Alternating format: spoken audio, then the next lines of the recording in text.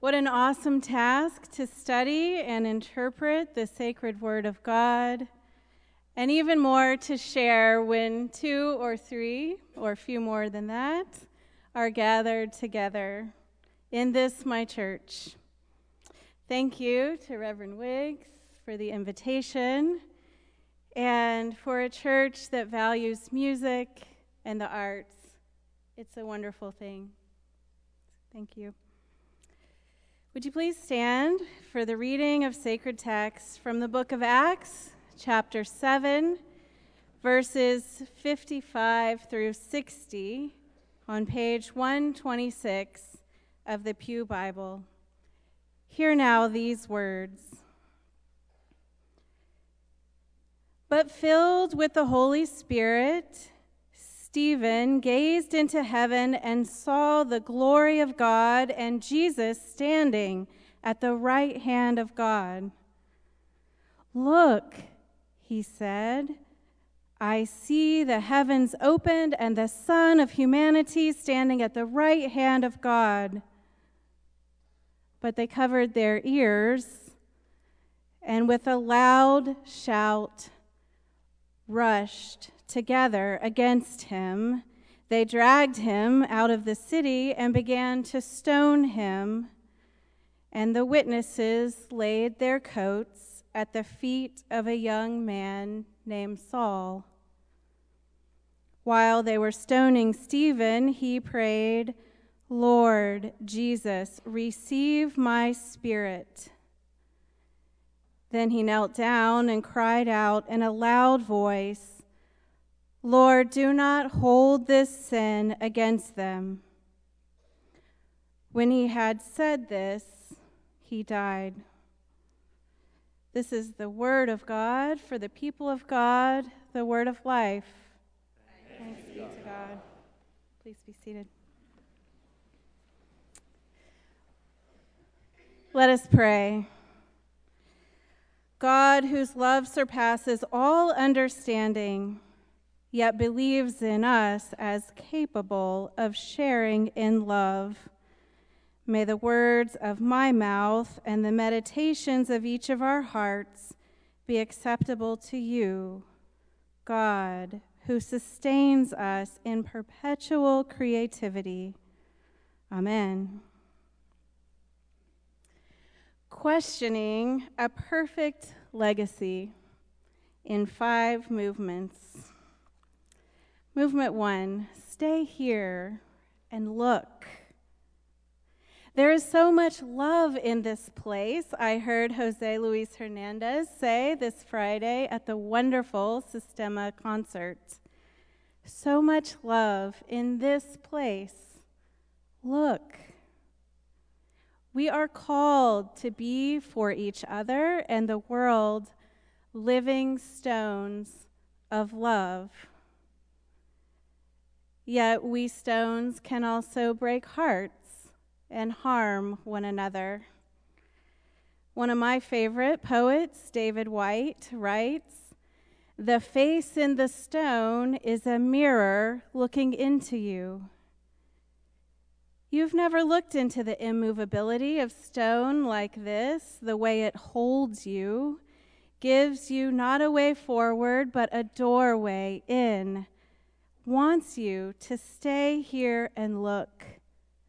Stay here and look.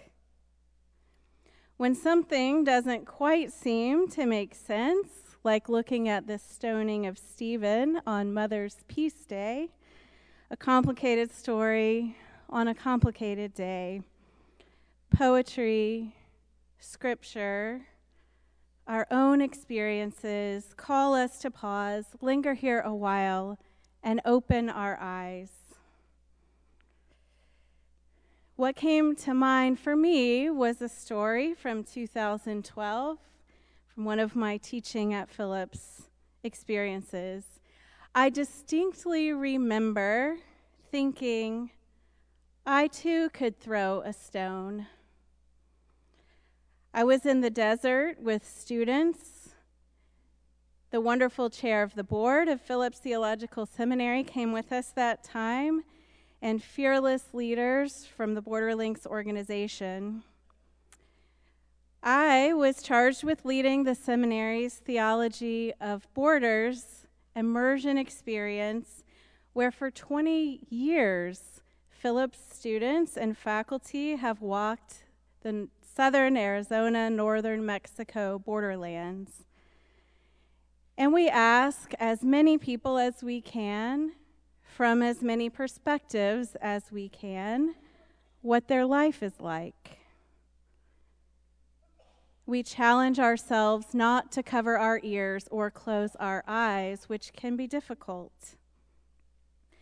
My October 2012 class was just 1 week after 16-year-old Jose Antonio Elena Rodriguez was killed on the stone sidewalk in front of a pharmacy in Nogales, Sonora, Mexico. His mother and grandmother already then and to this day bear witness to the grief. Ask, what happened here? Who did this? My class and I stood on the sidewalk and bared witness, and I thought of his mother this Mother's Peace Day. If you stand in this spot on the sidewalk, which is next to an elementary school playground, and look across the 2-lane street and up a steep cliff, you can see the 4-foot-tall stone obelisk that marked the 1850s U.S.-Mexico boundary line. There's art on the cliff, haunting and beautiful. And at the top of the cliff, brown steel bars of the current border wall rise up 18 feet. And higher than that, you can see the virtual wall where surveillance technology is mounted on a watchtower. We take our students here for this reason, to be able to see and touch the border that many of us have only heard about before that time. There's less information about Jose Antonio's death than we have about Stephen's stoning. There's not been an official account. There's no surveillance released. It goes something like this. People think a stone is considered a lethal weapon. We see that in our text today. Sometimes school kids throw stones at the cliff.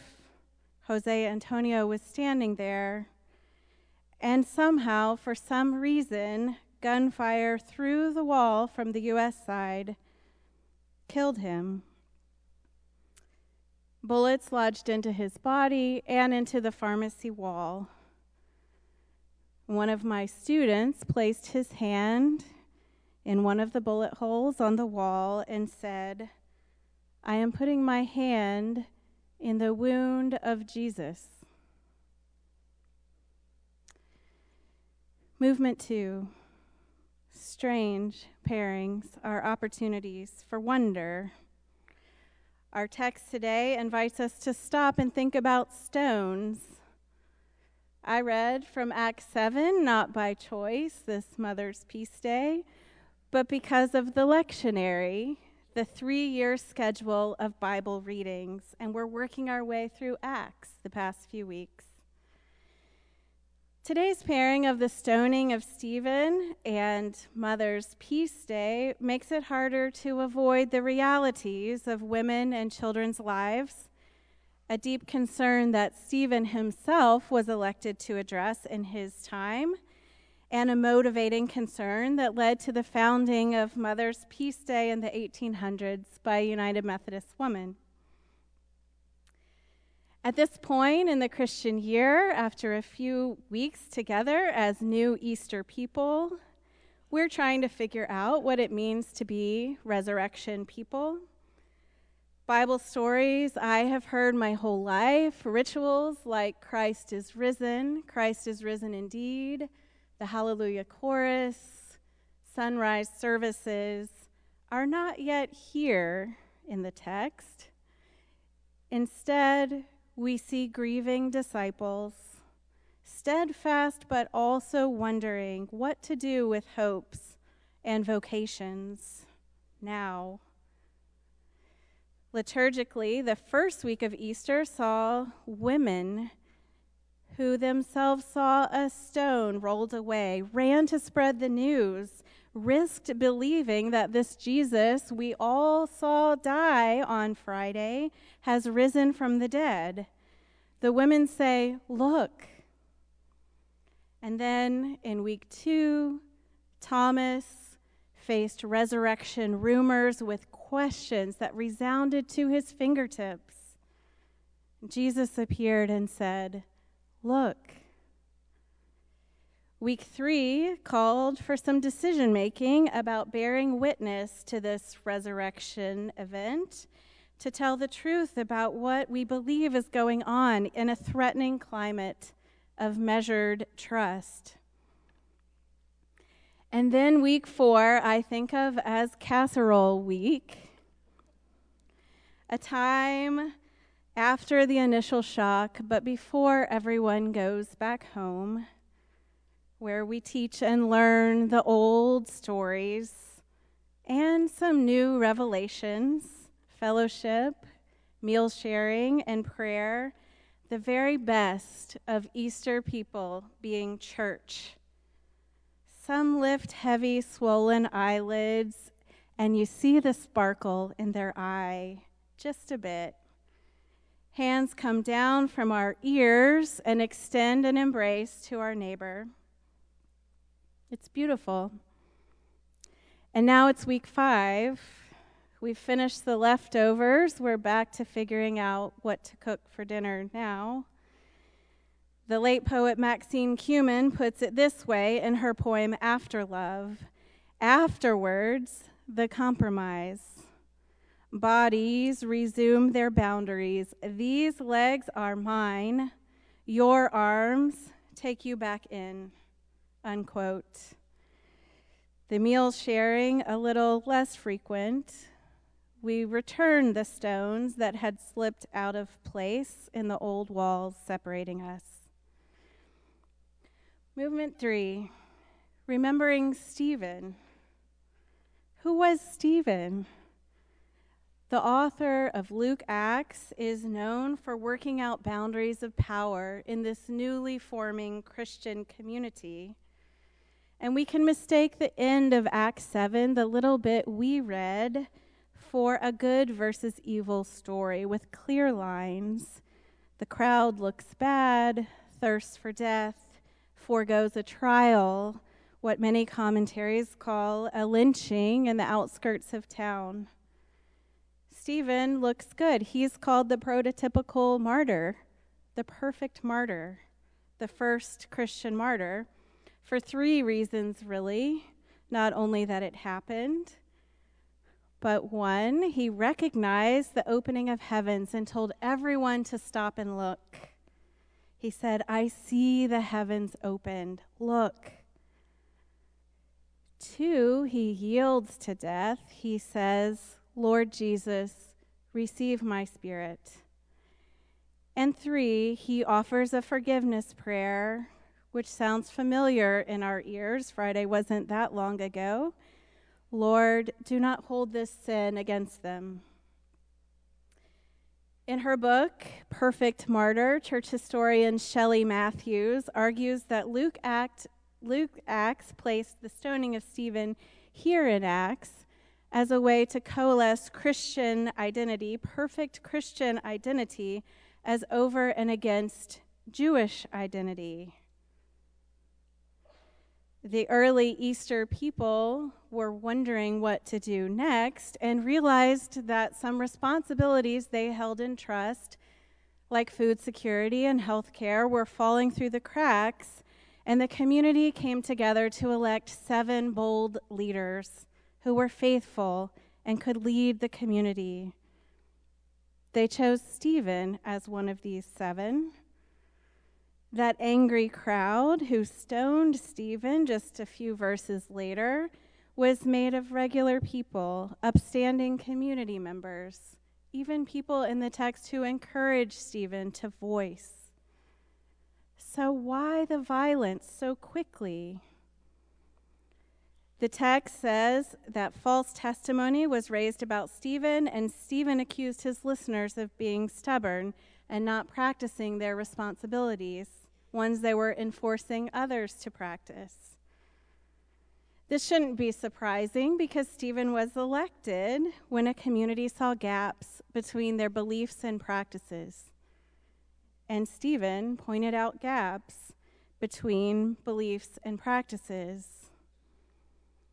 There's no task forcing out of the human heart, and at some point, what we have done and what can we do now are prayers of love that you and I must ask. Calling us to this task is the task of a prophet. We know, maybe in our own lives, and certainly in the Bible, that we like the old prophets. We want a new prophet, but prophets close to home can find unwelcome hearts. We get defensive to our bones. Either Stephen also went a step further than prophecy, or the author of Luke Acts wants us to think so, because his testimony also includes anti-Jewish rhetoric. And this church, Boston Avenue, knows that one can be distinctly Christian without being anti-Jewish, without turning neighbors into enemies, without focusing on clear lines between insiders and outsiders. But we Stones are good at building walls, at watching walls. Did you notice Saul? We met Saul for the first time in the Bible in this text. Someone who was an approving bystander at best, and many commentaries think was a director standing to the side. Movement 4, Mother's Peace Day. Stephen reminds us that grief and joy reside side by side in human hearts and communities. And this story reminds us what happens when within those communities and within our hearts, we define who we are in opposition to other people. When I could rejoice in your grief, or you could grieve in my rejoicing. Strangely and wondrously, looking at this text on Mother's Peace Day makes a little more sense the more I studied and thought about it. Mother's Peace Day includes some walls, some stones. Here's a few I've noticed. People who love Mother's Day and people who dread Mother's Day. Mothers who are stay-at-home, working, nursing versus bottle feeding. There's the very different experiences of white mothers and black mothers. That shouldn't be. There's the theology professor mother and people who think that this profession doesn't fit well with mothering. There's mothers who are married, single, divorced, widowed. The mother who can't be married in a church. There are those in this room and around who are watching with us who grieve a mother, or mothers who grieve children. There are many struggling with infertility or a life different from childhood dreams. I too have had miscarriage, and we don't talk about that much on Mother's Peace Day. There's the too young mother, like Mary, the mother of Jesus, the too old mother, like Elizabeth, who laughed at the thought of motherhood. These walls have a long legacy, don't they? But there's good news. Created in the image of God, in the very likeness of God, and called good, we know that the worth of a person does not depend on gender or motherhood or not motherhood. Every life is sacred. Every unique experience is part of Imago Dei, we humans created in the image of God. The 1870 Mother's Peace Day proclamation, which was said to unite all women and men and children to love in light of the Civil War, which had divided so many, goes like this. Arise, says Juliet Howe, all women who have hearts, whether your baptism be that of water or of tears. When people are falling through the cracks, we can support each other in love. Movement 5, loving an imperfectly perfect legacy. New Testament scholar Matt Skinner writes that this passage from Acts 7 calls all of us to notice the stones littering the ground around us, which either implicate us or cause us to cry out for deliverance from cycles of violence.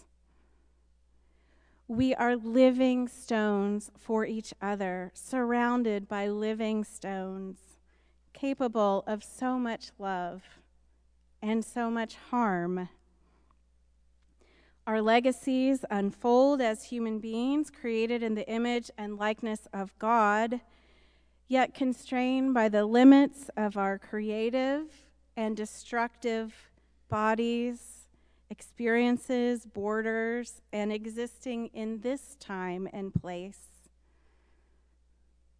On this day, let us forego the deep temptation of securing a perfect this, not that legacy, and instead seek one another's company in a lifelong transformation into love. Thankfully, we humans change. Every breath we change. And we profess a belief in an unchangeable God with inexhaustible resources of love. Recently, another group of students and I walked a stone path in the bright Sonoran desert sun for only an hour. It was a tough walk, so we had to leave some of our classmates in the van because of the intensity. One student stopped and made an impassioned plea, tears rolling down their face. If this were real, and I were walking for my life and not a class assignment, the person I would have just left behind to continue this walk would have been my mother. And she would never make it out here alone. Holy silence in the group, as in this place, while the unimaginable was considered. This was a class exercise, and yet were we not learning about walking together for our lives? I wish it were clearer.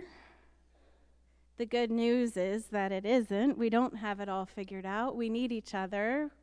We must have faith in God. We stones are fraught with ambiguity, as the cornerstone can be a wall, and the throne stone can teach a new generation to skip stones across the river. Jesus says that if the disciples who would become Easter people remain silent, the stones themselves will cry out. Let us be a people who cries out love. Amen.